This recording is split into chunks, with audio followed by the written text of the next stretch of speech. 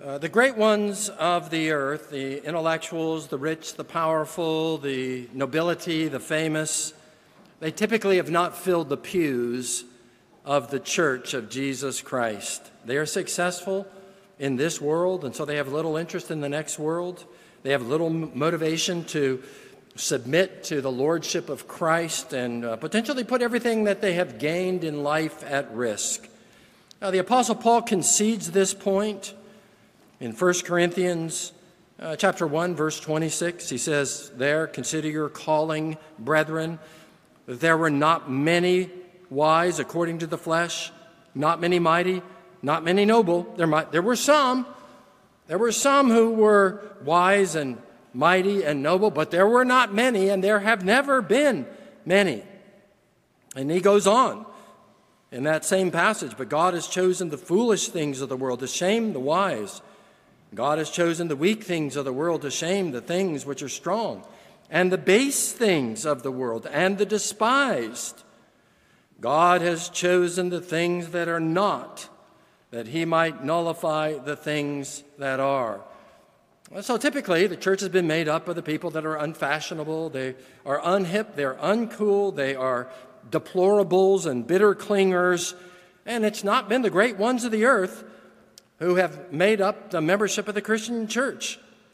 And our passage before us is a case in point. The Apostle Paul will have an opportunity to appear before the governor in Judea, and the king and his wife and the tribunes and the prominent people. They're all called in verse 23.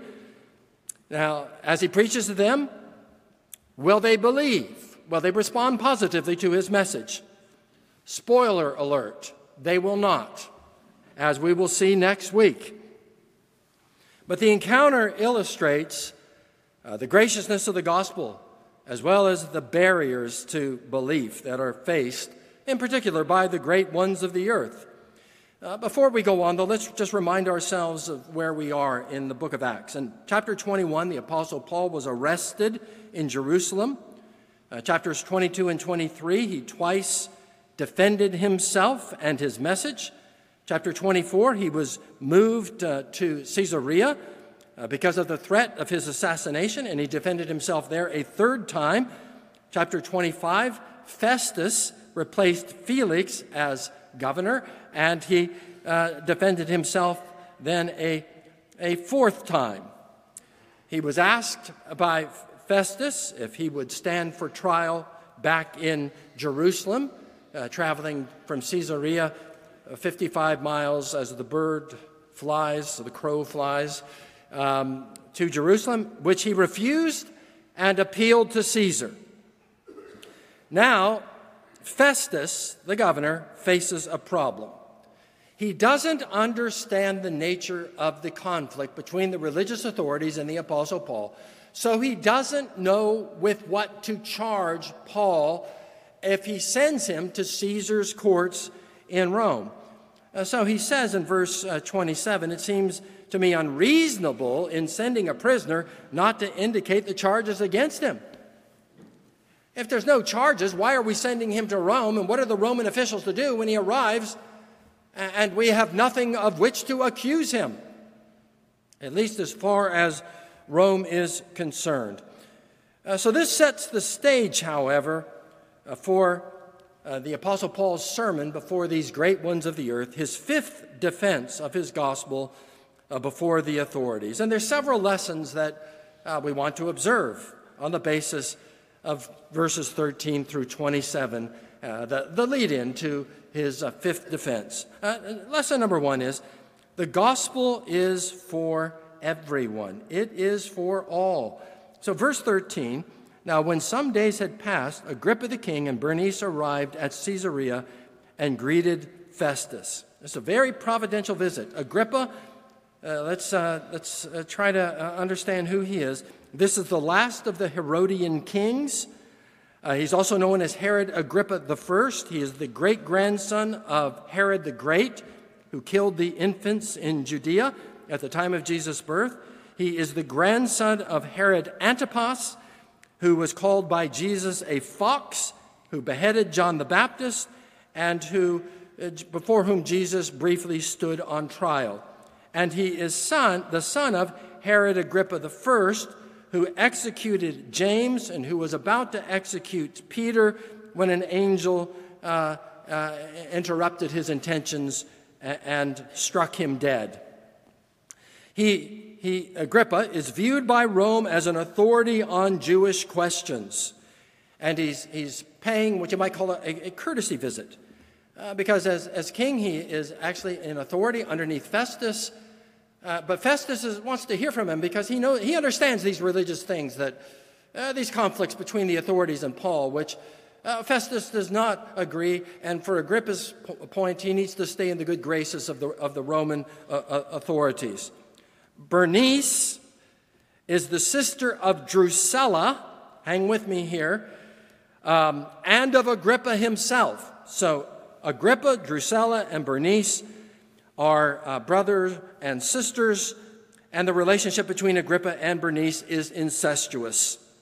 And as we saw last time, Drusilla divorced her husband in order to marry outside of the laws of God in marrying Festus. In other words, these are very immoral, very corrupt, very degraded, and even violent people. And as such, I think they serve as appropriate examples of gospel grace today, because there's so much in common between the first century and the 21st century. The question that we might want to raise is this one. Given how evil that they are, do they deserve an opportunity to hear the gospel? Which they're going to hear. Do they deserve that? Should they have that opportunity? Well, I think the answer would be no, they don't deserve the opportunity. But I think we have to add to that, nor do any of us. They don't deserve the opportunity, and there isn't a single one of us that deserves the opportunity to hear the gospel and to get saved. Like I say, the first century and the 21st century are very, very similar. In the 21st century, we have reopened Pandora's box, as it were, and released all manner of perversion. A host of evils have been normalized in our day. And so the question, again, that we might raise is, well is the gospel for the evil people? What about those who have indulged in the various perversions that have been released in more recent decades? What about all these moral deviants? And what about those who practice violence? What about the idolaters? What about the materialists and other forms of idolatry? What about the hypocrites? What about the people who pretend to be godly, but their hearts are dark and full of jealousy and envy and covetousness and pride and arrogance and hatred? Well, what this passage reminds us, as God is divinely orchestrating events in such a way that the Apostle Paul will preach to these very people, what we're reminded of is that Christ Jesus came into the world to save sinners. 1 Timothy 1:15. Matthew 11:28 through 30, Jesus says, "Come unto me, all you who are weary and heavy laden." In other words, he's inviting all those who are wearied by sin and degradation, who are heavy laden by the burden of evil. Come unto me, he says, and I will give you rest. Take my yoke upon you and learn of me, for I am gentle and humble of heart, and you will find rest for your soul. So what this passage reminds us is that the gospel is for the worst of sinners. It's for the most twisted and the most deviant of sinners that Christ came to save. And when the Apostle Paul says,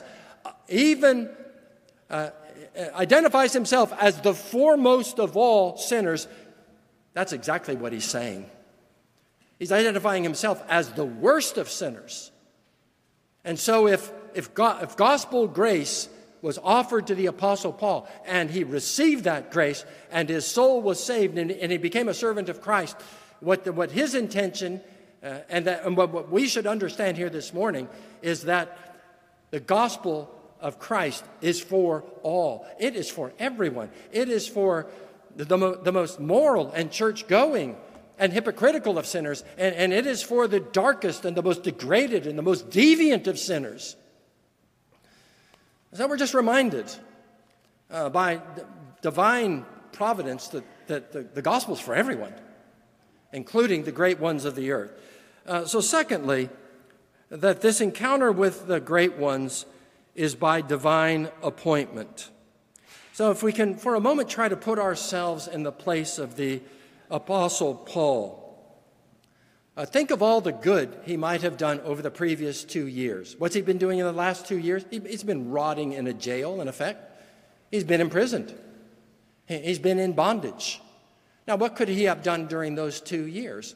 Well, he could have gone on and planted churches in Italy and Spain, the way he had done in Asia Minor, and the way that he had done in Macedonia and in Greece. He had been able to establish churches all over that region. Well, he could have gone on to Italy and gone on to Spain. And then he could have gone on to North Africa and planted churches throughout Egypt and northern Africa. Think of all the good that he might have done. And yet he wasn't able to do it. There he is, trapped in this prison, not able to serve God in the way that he would want to serve him. Raises the whole question, what is God doing? And here I am. Time is passing. I am getting older. The sands of time are slipping between my fingers. There's so much good that I might have done, and I'm not able to do it. What is God doing? Why am I sitting here? I think we have to know the Apostle Paul was asking himself those kinds of questions as the clock continues to tick and doors continue to close. What are his purposes? Well, the answer is he does have his purposes. Let's just continue to read. In verses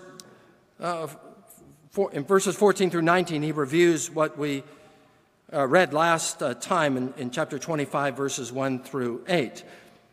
And so it says in verse 14, and they stayed there many days. As they stayed there many days, Festus laid Paul's case before King Agrippa, saying, there is a man left prisoner by Felix, his predecessor. And when I was in Jerusalem, the chief priests and the elders of the Jews traveled from Jerusalem, and there they laid out their case against him, asking for a sentence of condemnation against him. I answered them that it was not the custom of the Romans to give up anyone before the accused met the accusers face to face and had an opportunity to make his defense concerning the charge laid against him. Thank goodness for Roman law and the rights of the accused, which Festus is respecting.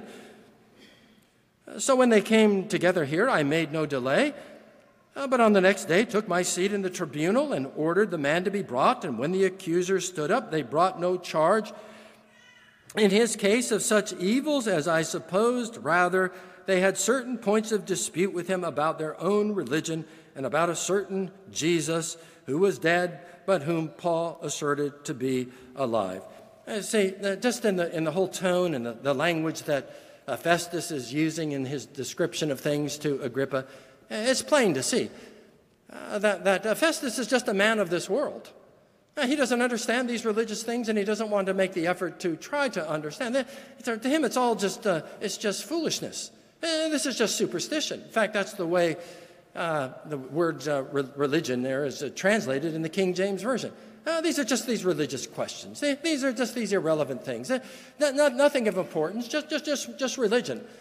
Nothing that's a threat to Roman power or Roman prestige, and it's not something about wealth or influence or anything that I would regard as important. No, it's just about religion.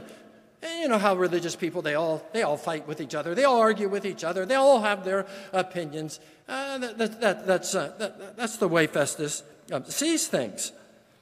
But he then, in verses 20 and 21, reviews what we read last time in verses 9 through 12 of this chapter.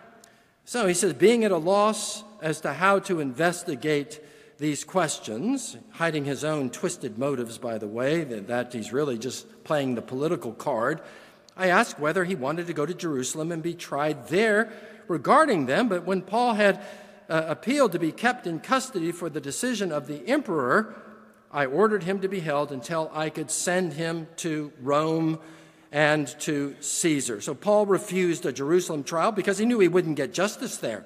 He knew that there was a predetermined outcome for any trial there. And then amazingly, verse 22, then Agrippa said to Festus, I would like to hear the man myself. Tomorrow, said he, you will hear him. Agrippa is interested. So we continue in verses 23 and 24. So the next day, Agrippa and Bernice came with great pomp, and they entered the audience hall with the military tribunes and the prominent men of the city. Interesting contrast between Paul, the prisoner of 2 years, and no doubt the ragged condition that he was in, and then all of the pomp and circumstance of the authorities. And Festus said, King Agrippa, he's explaining once again, and all who are present with us, you see this man about whom the whole Jewish people petitioned me, both in Jerusalem and here, shouting that he ought not to live any longer. But I found that he had done nothing deserving death. And as he himself appealed to the emperor, I decided to go ahead and send him. But I have nothing definite to write to my lord about him. I don't understand what the charges are. I don't understand what the offense is. I don't understand these religious issues, is what Festus is saying. Therefore, I have brought him here before you, and especially before you, King Agrippa.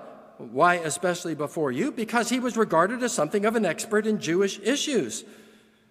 The Apostle Paul says as much. If you look down at verse 3 in chapter 26, he says to Agrippa, I'm glad to be tried by you because you are familiar with all the customs and controversies of the Jews. So we have a judge who knows what he's doing. So that, as Festus continues, so that after we have examined him, I may have something to write. Reading again verse 27, for it seems to me unreasonable in sending a prisoner not to indicate the charges against him. So chapter 26, verse 1, so Agrippa said to Paul, you have permission to speak for yourself. So it's really quite exceptional. It's really quite extraordinary. The stage is set. The Apostle Paul has this divinely orchestrated opportunity, this divine appointment, as it were, to preach the gospel to the great ones of the earth. So when we consider the providence of God, take the Apostle Paul during his 2 years. He doesn't know what God is doing. There's no way that he could understand. Apart from a divine revelation, he's just wasting away in some Roman dungeon. And all the opportunities to take the gospel all around the Mediterranean rim, those opportunities are all being lost. There's so much good that he could have done. Why is he being restricted like this? Why is God allowing that to happen? Well, right now, he's getting a bit of a window, isn't he, about what's going on. God has a prison ministry for the Apostle Paul. And it wasn't long before the Apostle Paul began to understand that, but initially, just confusion. What is God doing? Job 26, verse 14. There, Job says that we see but the outskirts of his ways. He says, how small a whisper do we hear of him. There's so much that just typically, ordinarily, we don't understand. We don't understand the purpose. We don't understand the plan. We don't understand the circumstances. We can see such a better way, it seems to us, a more advantageous direction for things to go than they currently are. And we wonder, why isn't God doing things differently? Why isn't he moving circumstances in this more positive way, this more desirable way? If I were in charge, I would be ordering things differently. I would have a different plan. I would have a different goal in mind. I would be directing things in a way that is different from what God is doing. Well, the Apostle Paul initially would not have understood, but now he understands. God wants him to preach to the great ones of the earth. he now has a great congregation of great ones.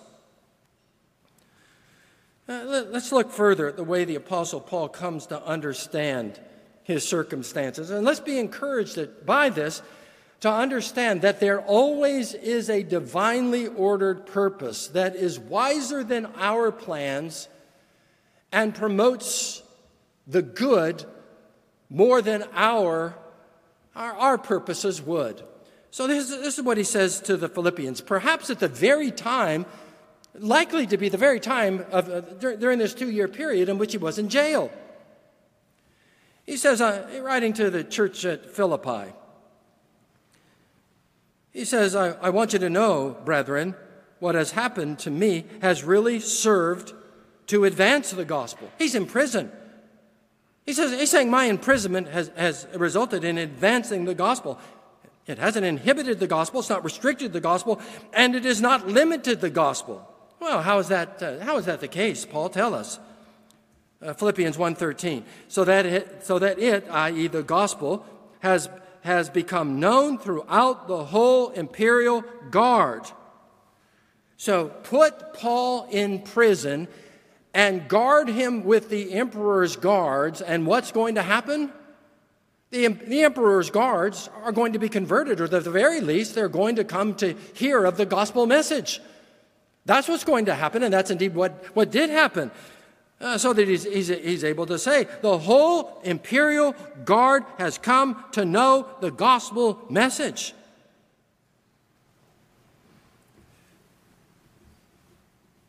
And then he says, and to all the rest. And to all the rest. Well, who all does that mean? Well, let's see. Verse then 22 of chapter 4 of Philippians, the Apostle Paul writes, all the saints greet you, especially those of Caesar's household. Now wait a minute. All right, so he's the Apostle Paul, because of his imprisonment, he's infiltrated the Roman military. The imperial guard, they're hearing the gospel. They're getting converted. I think of this with Wang Yi in China, 9-year sentence. He's in prison. Do you think he's witnessing to the guards? Do you think the people who are his captors, do you think that they're hearing something of the gospel message? Unless they have bound his mouth, unless they've gagged him, of course they are. Do you think some of them are getting saved? Do you think some of them are getting converted? It's just hard to figure out. Here's this brilliant Chinese Christian minister, and he's in prison, 9 years separated from his congregation, unable to travel around or even to pastor his own church. Why would God allow it? Well, who knows? Maybe the Chinese Praetorians, maybe the imperial guard in China are getting converted through his ministry. So that's what the Apostle Paul is able to say. So we have infiltrated the military, and we have infiltrated the palace itself. So we've overcome the walls of the city. We've overcome and the walls of the palace, so that he's able to say, back again to Philippians 4:22, all the saints, especially those of Caesar's household. There were converts among Caesar's own household, his own family, his intimates, his advisors, those who were serving directly the emperor. So they had infiltrated both the military and the palace because of the Apostle Paul's imprisonment. Now, 197 A.D., Church Father Tertullian is able to write, okay, so we're 140 years later after this, he writes, we were but of yesterday. Okay, there was a time, there were just a few of us, just a handful. We had a small group at the foot of the cross. But we have filled all that belongs to you. He's writing to the emperor. We have filled all that belongs to you. The cities, the fortresses, there's the military. The free towns, the very camps, there's the military again. The palace, the Senate, the forum. See how far we have been able to penetrate? We're in the palace. We're in the halls of government. We're in the Senate. We're in the city squares, the forum, where the exchange of ideas is taking place and people are rubbing shoulders with each other. We are everywhere. And then he says, we leave you to the temples only. All that good had come about. All that would have been unanticipated at the beginning of the 2-year jail sentence. All that has gone on. That's not all. All the rest, what's that? All the rest. So the advance of the gospel has become known to the guard and to all the rest that my imprisonment is for Christ. Yes, but among all the rest are the other Christian ministers, about whom he says in the next verse, many others, having become confident in the Lord in my imprisonment, are much more bold to speak the word without fear. So here's another. The Apostle Paul multiplied himself. So he was one person, but he says, look at all these others. They were frightened, but they see the benefit that's coming by this. They see the Lord's purposes. They see his protection. They see his care. And so they have been emboldened. And now, instead of it just being me, now there's this whole gang of preachers who are out there preaching the gospel, emboldened to do so, no longer timid, no longer restricting themselves, no longer lacking the courage to go out and preach the gospel. But they've seen, I was willing to do it, and I was willing to be in prison, and so we're willing to do it too. If he's going to put his neck at risk, then we're going to put our necks at risk as well. All that because of the imprisonment. So this is a divine appointment that is difficult for us to understand, difficult for us to scrutinize until we come to this point. And we realize all the good that's been done during the imprisonment, and we come to understand it. Here is a grand opportunity. John Knox spent 19 months serving as a galley slave in a French warship in absolutely horrid conditions.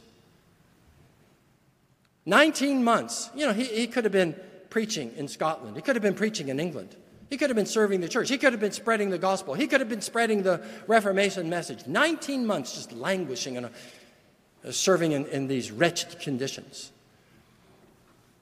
One of my formative influences was Francis Schaeffer. Schaeffer went over to Switzerland in the 1940s, and I believe the hand of God was on that man, and he was seeing things and understanding things. He had a message, and it was burning inside of him, but he expressed with languish during the 1950s and into the early 1960s that his message needed to get out, and it wasn't getting out. And he was determined that it should get out, but he didn't know how it ever would. And so that message just continued to fester within him. And in the providence of God, John Knox had his day. In the providence of God, Francis Schaeffer had his day. The day would come, but not according to their timing, but according to God's timing.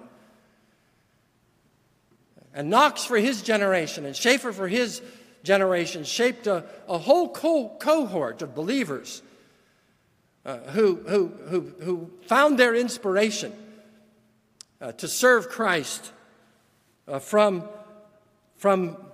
their influence. God has his purposes. Often the Apostle Paul says in Romans 11, his ways for us are inscrutable. His mind is unsearchable. We don't know what he's doing. He hides his paths. His footsteps are in the sea. You step into the water, the footstep disappears, doesn't it? We don't know where he's going. We don't know what he's doing. But he has his purposes. And our periods of suffering and our periods of isolation and sadness.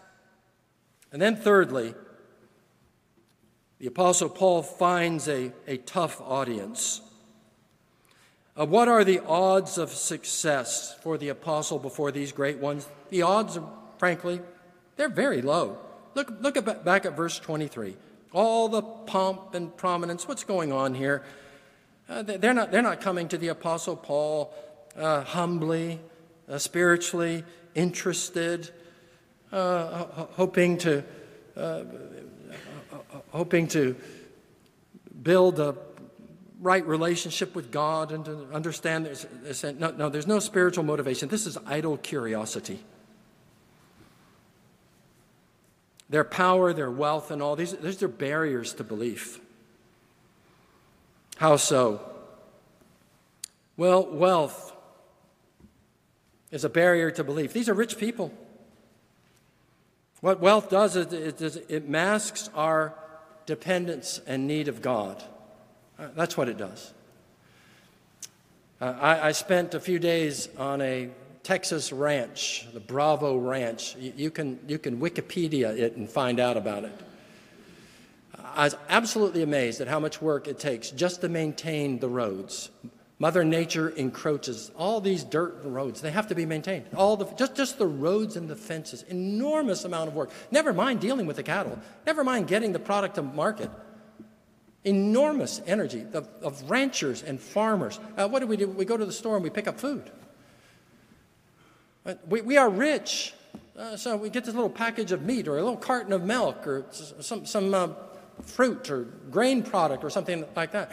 The dependence upon God is remote compared that it would be for ranchers and farmers. This is the problem of wealth. Everything comes easily. You don't understand your immediate dependence upon God because after all, what you need, you just go down the store and get it. Or today, you just order it and it comes in a truck. It comes right to your door. I mean, it gets easier all the time, doesn't it? You just send out a little message and then it appears at your door 24 hours later. You don't need God. That's the problem of wealth. You're self-sufficient. You're self-reliant. You have all that you need. You don't need any divine assistance. What else is a barrier? Well, power. Powerful persons. Everybody bows before you and respects you and is awed to be in your presence. And to be a Christian, you have to humble yourself. You have to admit that you're a sinner. Jesus commends poverty of spirit, and the problem of power is pride. Jesus blesses the meek. The powerful are not meek. They have problems of pride, and again, of the same problem of self-sufficiency. Then there's the problem for this group of pleasure. Agrippa and Bernice are unaccustomed to doing anything other than that which they want to do. Never mind the laws of God. They're no barrier to them. And so they want to have an incestuous relationship. They just do it. Pleasure for them is their ultimate God. So the Apostle Paul will speak of those whose God is their belly. Philippians 3:19. 2 Timothy 3:4. Those who are lovers of pleasure rather than lovers of God. These are very apt descriptions for the days in which we are living, where the average person, insofar as the average person believes in God, says, God wants what I want. After all, he wants me to be happy, so he wouldn't want to limit me in any way from what I want, what I desire. He wants me to be happy, so he must want what I want. And so we make a God out of our pleasures and out of our desires. And when Jesus comes along and says, if any man would come after me, let him deny himself and take up his cross and follow me, we shrink back from that. That's just too much. I don't want to deny myself. I don't want to limit myself. I don't want to restrict myself in any way. I have too much to lose, just like these great ones of the earth. Christian discipleship costs way too much. I have too much to lose. I have too much at stake in this world. And so the Apostle Paul will not be very successful the first go-round with this group. But there will be some, right? Not many, but some of the mighty and the noble and the great ones of the earth. Some of them will hear Jesus say, not only must you deny yourself and take up your cross and follow me, but they will then hear him say, what does it profit a man if he should gain the whole world and lose his own soul? That sharpens the focus, does it not? All right, so what? What if you have all the pleasures of the world? What if you have all the power of the world? What if you have all that prestige? What if you have all that wealth? What does it profit if you gain the whole world of wealth and power and pleasure and you lose your own soul? What do you have? You have nothing. Life is short, eternity is long. You've given up eternity for the sake of a few moments in the light in this world. But there will be some, by that word of Jesus, some of the rich, some of the powerful, some of the pleasure-seeking will be persuaded and converted. There will be those in the imperial guard and Caesar's household. Why? Even when the prospects are dim, the gospel is still the power of God unto salvation. And in 300 years, that gospel will overcome the Roman Empire, slaves and emperors alike. And so it is today. As we preach the gospel, the great ones of the earth, and all lesser ones as well, will come to repent and believe and surrender to the lordship of Christ. As we pray together. Our Father in heaven, we rejoice in this great gospel of the blessed God. And, O Lord, we pray, though there are not many mighty and noble and wise, we thank you that there are some. And we pray, O Lord, that you would fill our pews with a multitude spanning the spectrum from the non-great and the great alike. In Jesus' name, amen.